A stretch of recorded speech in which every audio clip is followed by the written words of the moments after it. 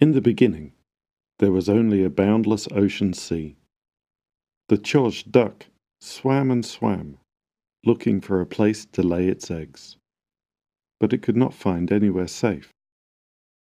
Eventually, she laid 4 eggs, but 2 sank into the sea, and she could only save the other 2. Nestled under her wing, the 2 ducklings hatched, En and Omul. 2 brothers, opposite in everything, life and death, good and bad, truth and lie, day and night. The mother duck carried them on her back until they grew strong, and then told them to find the lost eggs in the deeps of the sea, bring them and break them on her body. Flying high into the air, she threw herself down on the water and died. The ducklings dived to the bottom of the ocean to fetch the eggs, but revealed their enmity for each other. En dived first, and while he was under, Omul whistled until the water froze. But En broke the ice with lightning and escaped. The brothers brought the eggs and broke them on the body of their mother. From the egg that En broke, the sun shone, the body of the mother duck grew longer and wider. It sprouted grassland and forest, and became Mother Earth. From the egg that Omul broke, the moon shone, lakes and bogs appeared on the earth, and demons appeared. The brothers stepped out of the water onto the earth, and became human beings. En created the birds and animals useful to people. Omul created the predators and snakes. Then they created a man and a woman.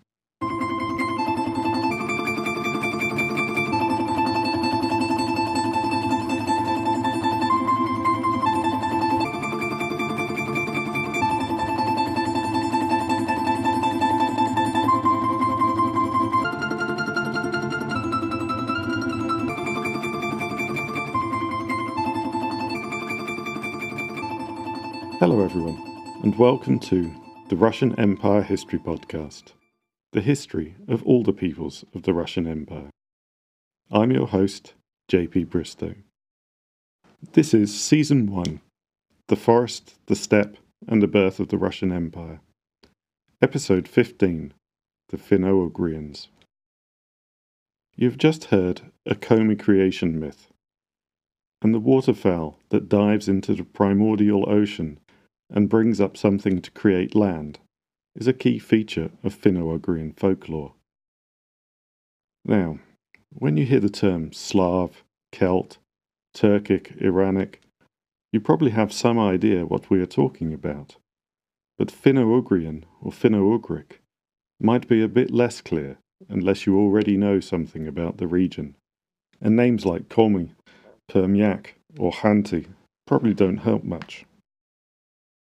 I'm sure most of you will at least have guessed that it has something to do with the Finns, but there are a couple more Finno-Ugrian peoples that you almost certainly know, even if you don't know they are Finno-Ugrian. The Hungarians, or Magyars, and the Estonians. Yes, although we commonly refer to the trio of small countries on the Baltic coast as the Baltic states, Estonians are Finnic rather than Balts, and speak a language from a completely different linguistic family. Finland and Estonia were both parts of the Russian Empire, while the Magyars originate from Siberia. The Finno-Ugrians are united by speaking Uralic, sometimes called Uralian, languages, which, as you might guess, take their name from the Ural Mountains. There are 38 languages in the linguistic family, of which Hungarian is the most widely spoken, while others include Finnish and Estonian in the Baltic, Sami and Vepsian in Scandinavia, and Erzya, Moksha, Mari, Udmurt, Komi, and others in the Russian Federation. The Samoyedic languages are spoken by some indigenous peoples of the far north and Siberia. They are part of the Uralic family, but are not Finno-Ugrian, having split from the rest at an earlier stage. I will be looking at the Samoyedic peoples later, when we get to the Russian takeover of the far north in Siberia, so I'll only be mentioning them in passing today. These days, Finland, Estonia and Hungary have a combined population of around 16 million, but there are also 2.7 million Finno-Ugrians still in Russia, from 19 recognized peoples. Some of them have autonomous regions: Karelia, Komi, Mariel Republic, Mordovia and Udmurtia. Some of them self-identify as smaller ethnic groups within their titular nation. The people of Mordovia, for instance, are referred to by Russians as Mordva or Mordvinians, but scholars argue over whether they use this term for themselves, or rather the ethnonyms Erzya, Moksha, Tirukhan and Tengushev. The first two, Erzya and Moksha, are also the names of related but mutually unintelligible languages that they speak. While Tatars, Chuvash and Chechens form a majority in their Russian republics, the Finno-Ugrian peoples are a minority in all of their autonomous regions, from Karelia, where Karelians make up only 7% of the population, to Mordovia and Mariel, where Maris and Mordva account for around 40%. They have generally undergone conversion to Christianity at some point, and experienced a deeper degree of Russification than the Muslim and Buddhist peoples of Russia. If you look at a map of their distribution, then with the exception of the Hungarians, who are a bit of an outlier, you will see that they range across the northern forest belt, from Finland through to Siberia. In modern times, they are split into two ranges by lands settled by Russians between Finland, Karelia and Estonia, and the other peoples on the Volga through to the Urals and Siberia. This is the result of later migration. At one time, the whole of the northern forest belonged to them. So where did the Finno-Ugrians come from? Linguists date the emergence of Finno-Ugrian languages through analysis of borrowed terms from Indo-European languages, and the presence of terms for things related to technology and production. Reconstruction indicates that encounters with Indo-Europeans occurred only after Proto-Indo-European had broken up, and mostly with Proto-Iranic speakers, and that Proto-Finno-Ugrian preceded agriculture and metalwork, and maybe even ceramics. The Finno-Ugrian Urheimat therefore dates to sometime between 4500 and 3500 BCE. The Proto-Finno-Ugrians were familiar with fir trees, characteristic of the cold wet climate of the taiga. In particular, names have been reconstructed for the silver fir and the nut pine, Siberian natives that did not cross the Urals into Europe until the 6th century BCE. The presence of words for pine nuts and cones is taken to mean that they were familiar with the living tree, rather than items made of pine wood. They also knew the larch, a tree that is extremely common in Siberia, but rare west of the Urals. The word for honey, which might be produced in a linden forest, is borrowed from Iranic. The words for linden and elm, which are found in the western Siberian forest, suggest that they lived in the more southerly reaches of the forest, which is also supported by reconstructed terms for animals. There are words for northern species, sable, hazel grouse and reindeer, but also for snake, beaver and hedgehog. For fish, there is the white salmon, which is found in rivers flowing into the Arctic Ocean, as well as in the Urals, and the tench, a widespread fish in Europe and southern Siberia that is not found in more northerly areas, as well as sterlet, sirok, and atsipensa. Taken as a whole, the set of reconstructed fish names could only have formed in the Ob-Irtish basin, which allows the Proto-Finno-Ugrian homeland to be placed in an area bounded by the Urals in the west, the Arctic Circle to the north, the Yenisei River to the east, and the boundary of the taiga to the south. That is, the foothills of the Altai-Cyan Mountains, the Tobol River, and Middle Cis-Ural area around the Kama River. Although the Proto-Finno-Ugrians did not come into contact with the Proto-Indo-Europeans, they did have contact with Tungus Manchu, Common Tungus, and Evenki speakers in the east. These contacts were so ancient that it is not possible to determine who borrowed from whom, or whether they had a common ancestor. Proto-Samoyed, an eastern offshoot of Proto-Finno-Ugrian, contains borrowings from a Turkic language of the type now represented only by Chuvash. The theory of an Urheimat east of the Urals is also supported by the absence of Baltic borrowings and much later Germanic additions.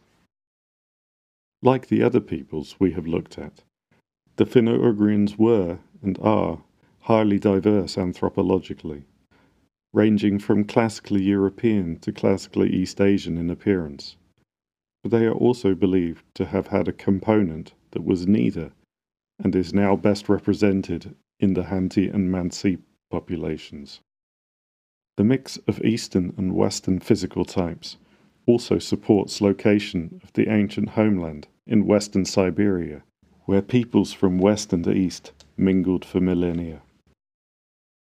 In previous episodes, we heard how climate change caused the shift to nomadism and pastoralist lifestyles on the steppe, and the same climate change affected the habitat of the Finno-Ugrians and their migrations.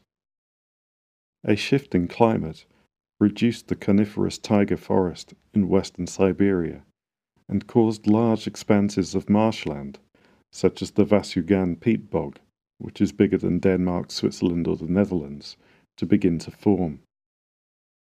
At the same time, the coniferous forest spread west of the Urals, and Finno-Ugrians followed with it, creating a split between those who stayed east of the Urals and those who moved westwards.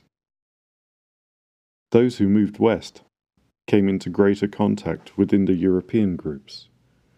They acquired metalworking and ceramic technologies, and developed a more complex economy based around hunting, gathering, and herding. In the Cis-Ural area, Finno-Ugrians were centered on the Kama, Vyatka, and Bielaya rivers, major tributaries flowing from the Urals into the Volga. The forest steppe belt at the time was around 300 kilometers further north than it is today. By the later second millennium BCE, 5 distinct Finnic cultures can be distinguished in the archaeology, known as the Yerzov, Kurmantau, Siskazan, Lugovsk, and Buisk. Although Indo-European groups were also present in the region, it appears that the Finno-Ugrians were dominant at the time. Towards the end of this period, in around 1250 to 1000 BCE, there was a first Finnic migration towards the Baltic. They followed the Dnieper west, and then the Daugava, another one of the many rivers that rise in the Valdai Hills, north to the sea. Today, the Daugava, also known as the Western Dvina or Vainajoki, flows through Russia and Belarus to meet the Baltic in Latvia. A second wave of migration brought the ancestors of modern Finns around the Baltic coast into southwest Finland by the 8th century BCE. However, the Finns are not the only Uralic speakers in Finland. The Sami broke away from the Uralic homeland a few centuries earlier, following a more northern route.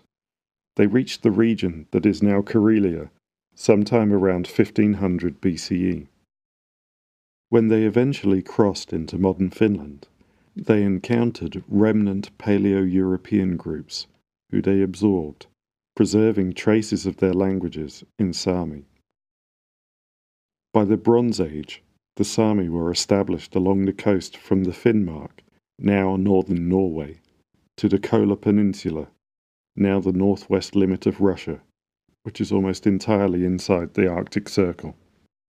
In the east, the Ugrian Mezhevka culture developed, crossing the Urals into the Belaya River basin in the 11th century BCE, where they were gradually assimilated into the Cis-Ural population.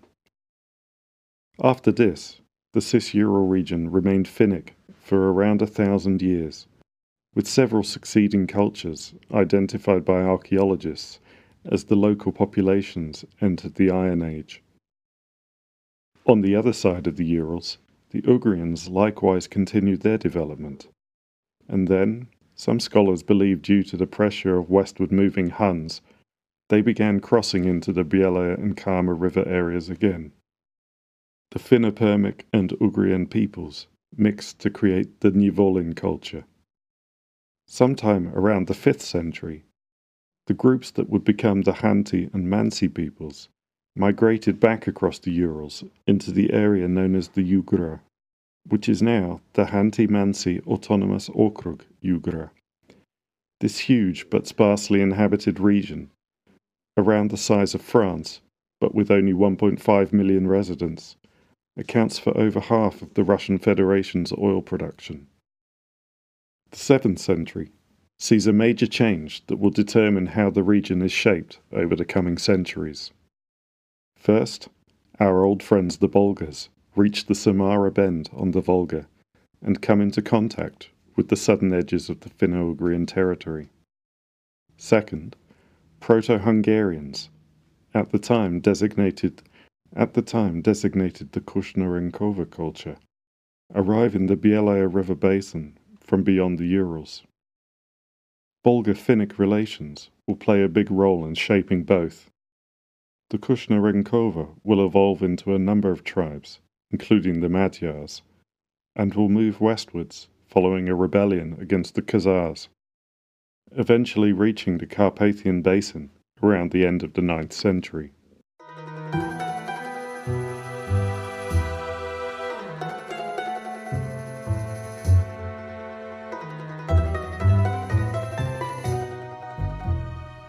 So, that is a brief outline of the origins of the Finno-Ugrians and how they got to the places where they are found today.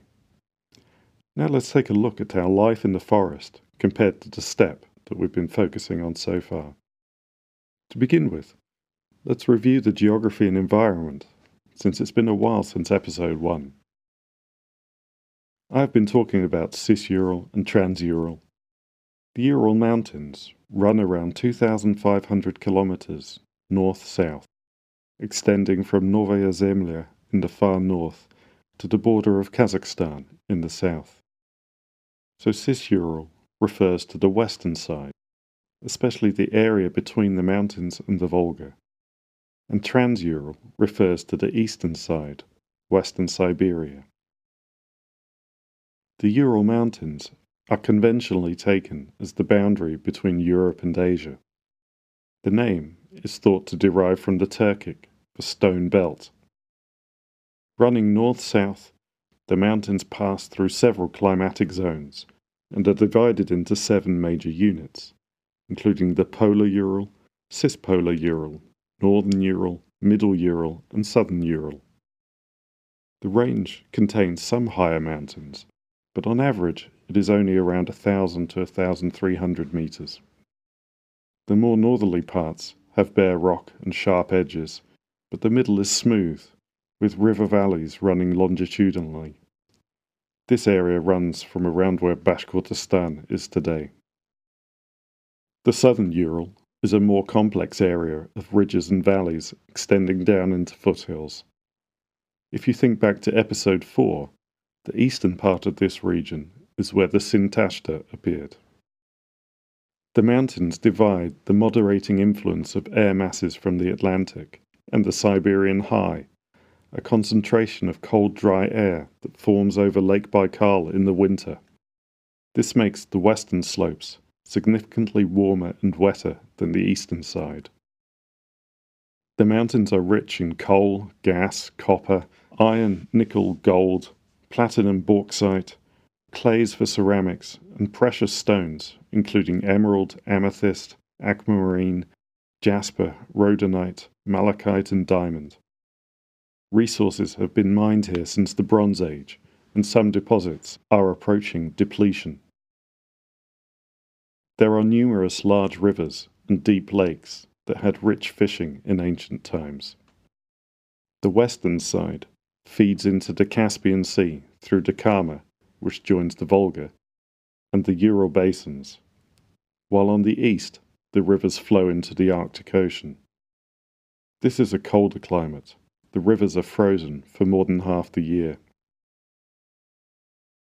In the north, the average temperature range is from -20°C, -4°F in the winter, to +10°C, +50°F in the summer, while in the southern Urals the range is from -15°C in the winter to +20°C in the summer.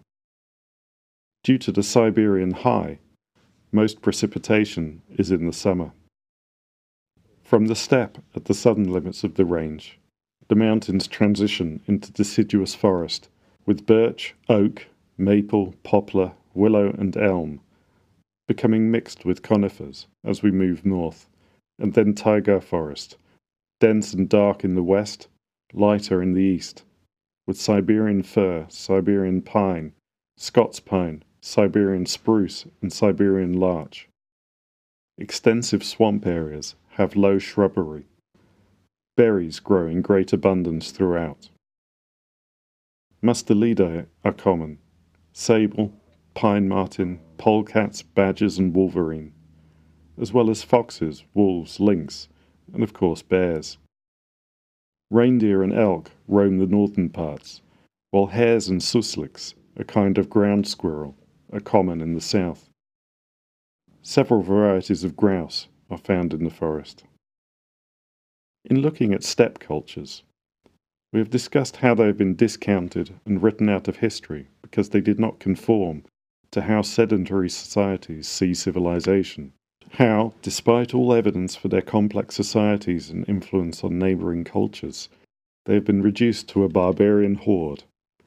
And there will be plenty more on that subject over coming centuries of our story.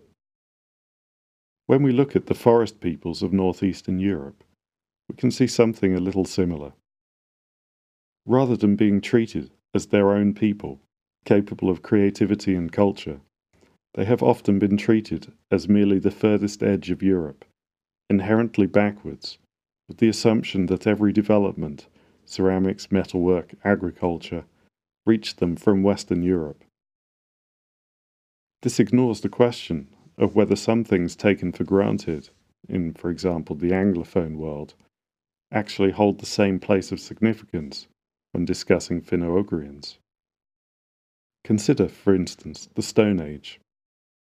Now, I'm sure you all at the very least remember from school that the Stone Age is defined as the period when people used stone tools.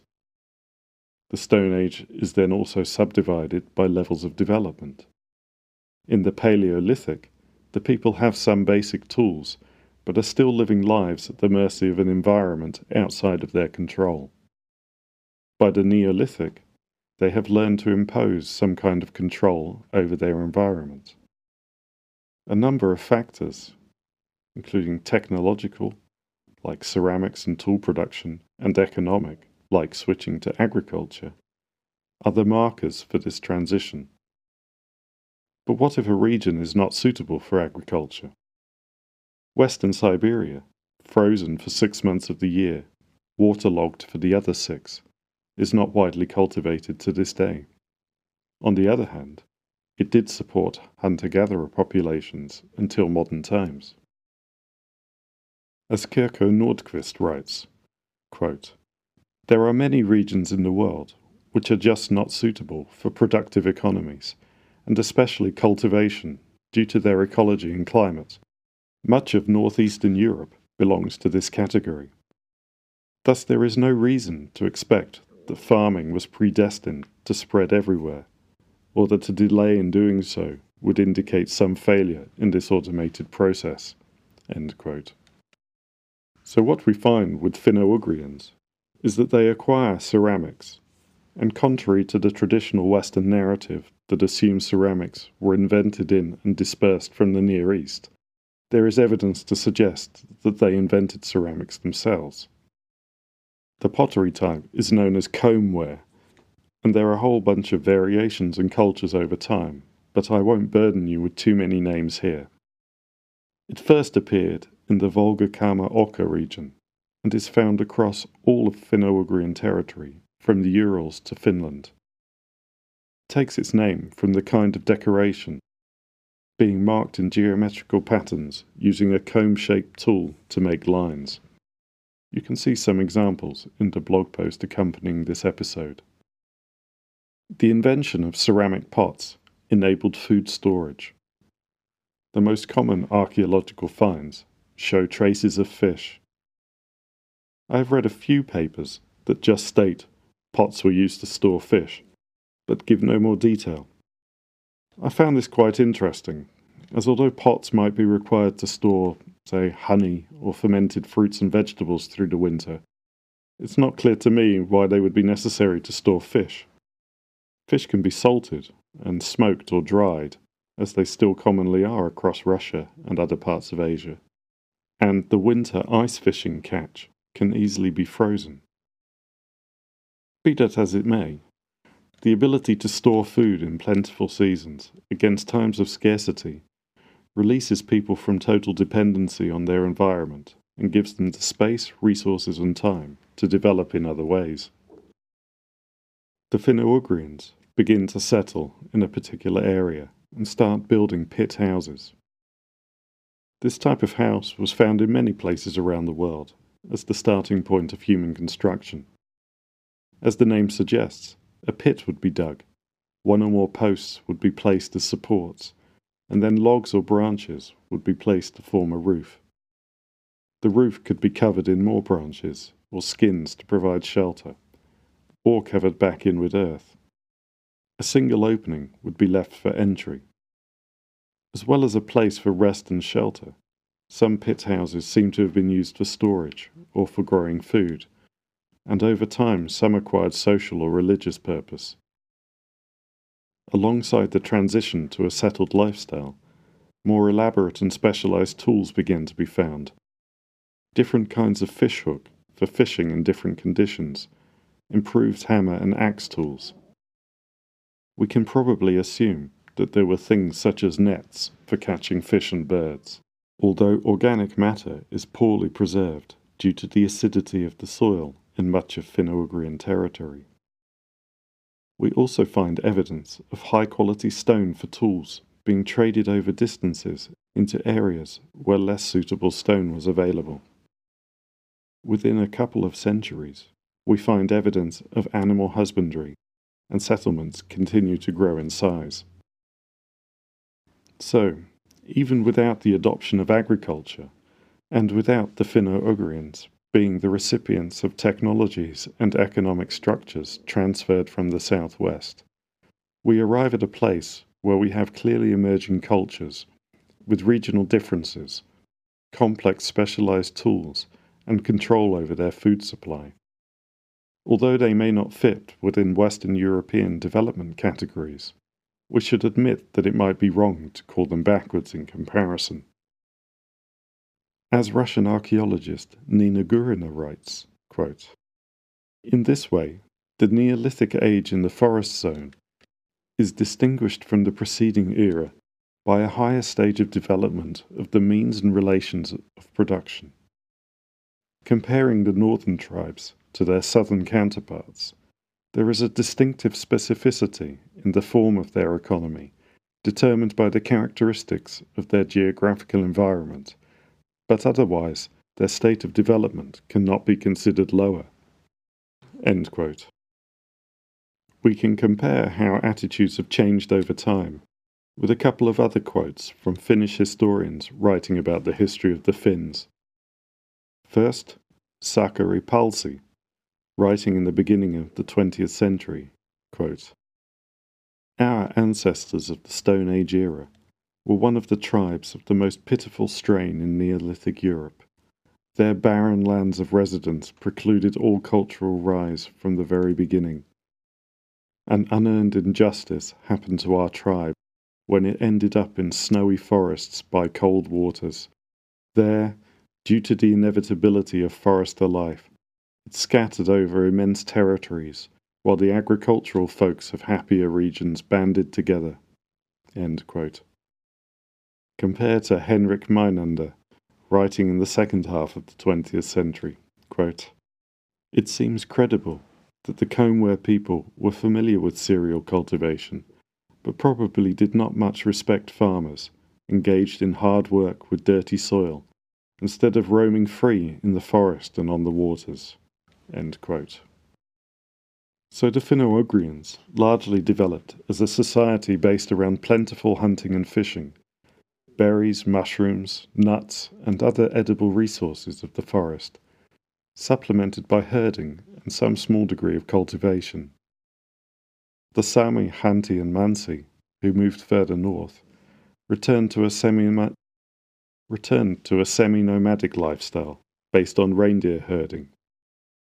In the Volga-Kama basin, as they expanded into the forest steppe zone, the southern Finno-Ugrians also adopted agriculture, while retaining their particular affinity for the forest. As they came into increasing contact with other peoples to the west, south, and east, they also developed trading routes. Amber, collected in the Baltic, was an important commodity. As metalworking skills developed, gemstones, ores, and metals from the Urals became a growing part of the economy. Honey was, and remains to this day, an important product in the Cis-Ural area. But for centuries, the most important commodity from the forest zone was furs. The fur trade likely began as soon as contact was made with other peoples, and by the time the Scythians took control of the steppe, it was well established. In the 6th century BCE, there was a steady flow of furs south from the central Volga forest to the Black Sea and Mediterranean. Graves have been found across the Finno-Ugrian zone, containing highly decorated belts and sometimes swords originating from the Volga-Kama area that are believed to be symbols of authority of the representatives of a trade network that brought goods from all over the forest together to be sold to the south. Over the coming centuries of our story, control over this trade will be the key resource attracting the powers competing to dominate the Volga.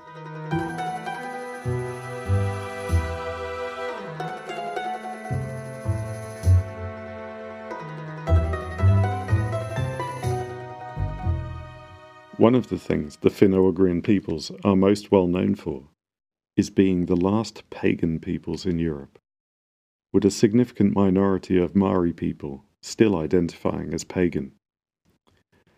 At the western end of their territory, the last Catholic crusades will be against the Estonians and Finns to bring about their conversion. On the Volga, they will retain their religious practices while adopting elements of Christianity and Islam from their Slavic and Turkic neighbours. As well as the dualistic cosmology and the creation myth we heard at the beginning of this episode, Finno-Ugrian religion involved venerating or worshipping ancestors, beliefs and practices associated with seasons, and shamanism. The forest had the forest master, the lord of the animals, and individual species had their own guardian spirits. Outside of the village, the forest was seen as the territory of this lord, and the hunter had to act appropriately if he wished to be successful, hunting and fishing for the right prey at the right time. The guardian spirits were often referred to as the father or mother of the thing that they guarded, and propitiated with prayers and songs during the hunt. In later times, the start and end of the seasons integrated Christian saints' days. The most important animal in the northern forest was the bear, regarded as the son of the sky god and the totemic ancestor of the Sami, Hanti, and Mansi. There are myths about a bear descending from heaven to marry a human girl, and then being slain and returning to its father in the sky. The myths were retold in elaborate bear ceremonies extending over several days and culminating in the slaying of a bear and feasting, The bear ceremonies are still performed by the Hanti and Mansi peoples. In the cattle breeding zone, the year was divided in two, the outdoor and indoor periods. Cattle would spend the winter fed and protected from the elements in the cowhouse, which also had its guardian spirit.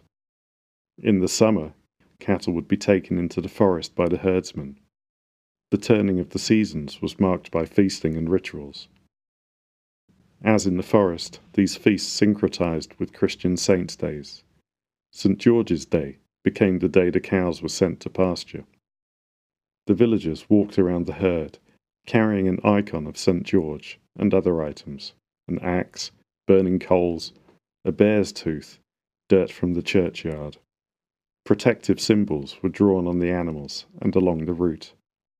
The owner of the cattle asked the herdsman, St. George, and the forest lord to work together to protect the cattle against wolves and other dangers.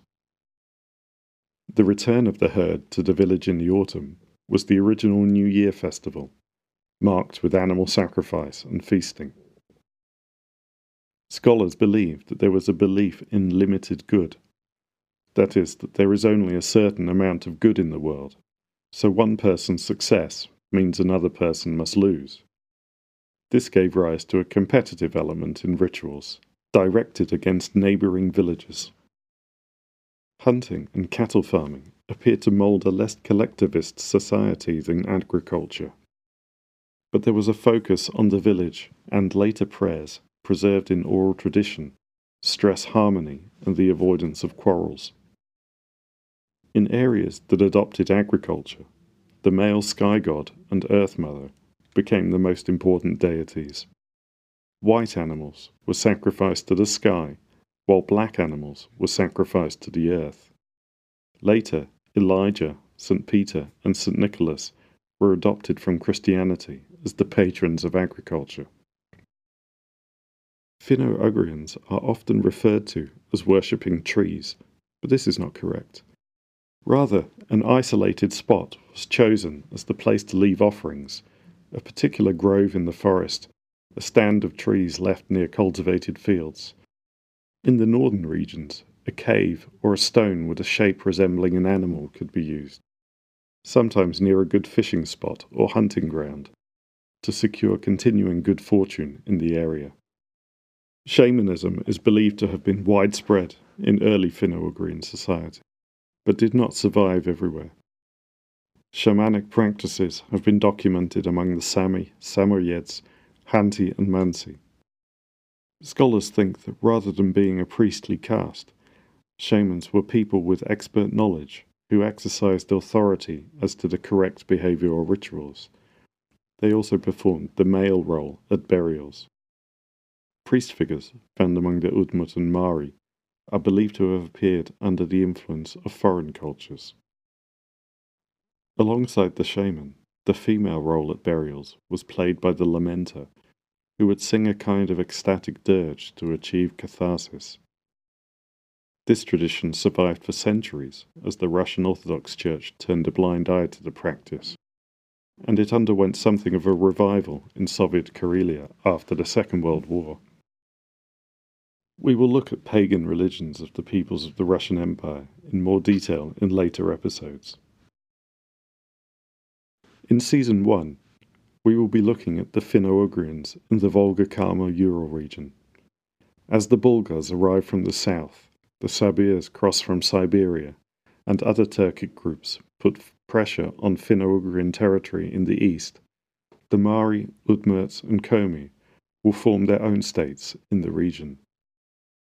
And to the west and southwest, they will come into contact with the last major player on the Great Plain that we need to meet. Join me next episode as we look at the origin of the Slavs. Each episode has an accompanying blog post where you can find maps, images of things we discuss, and sources. You can find them through the link in the show notes or on the website at www.therussianempirehistorypodcast.com. You can get in touch with me via the website, Twitter or Facebook, or by email to hello@therussianempirehistorypodcast.com. Thank you for listening. Until next time, goodbye.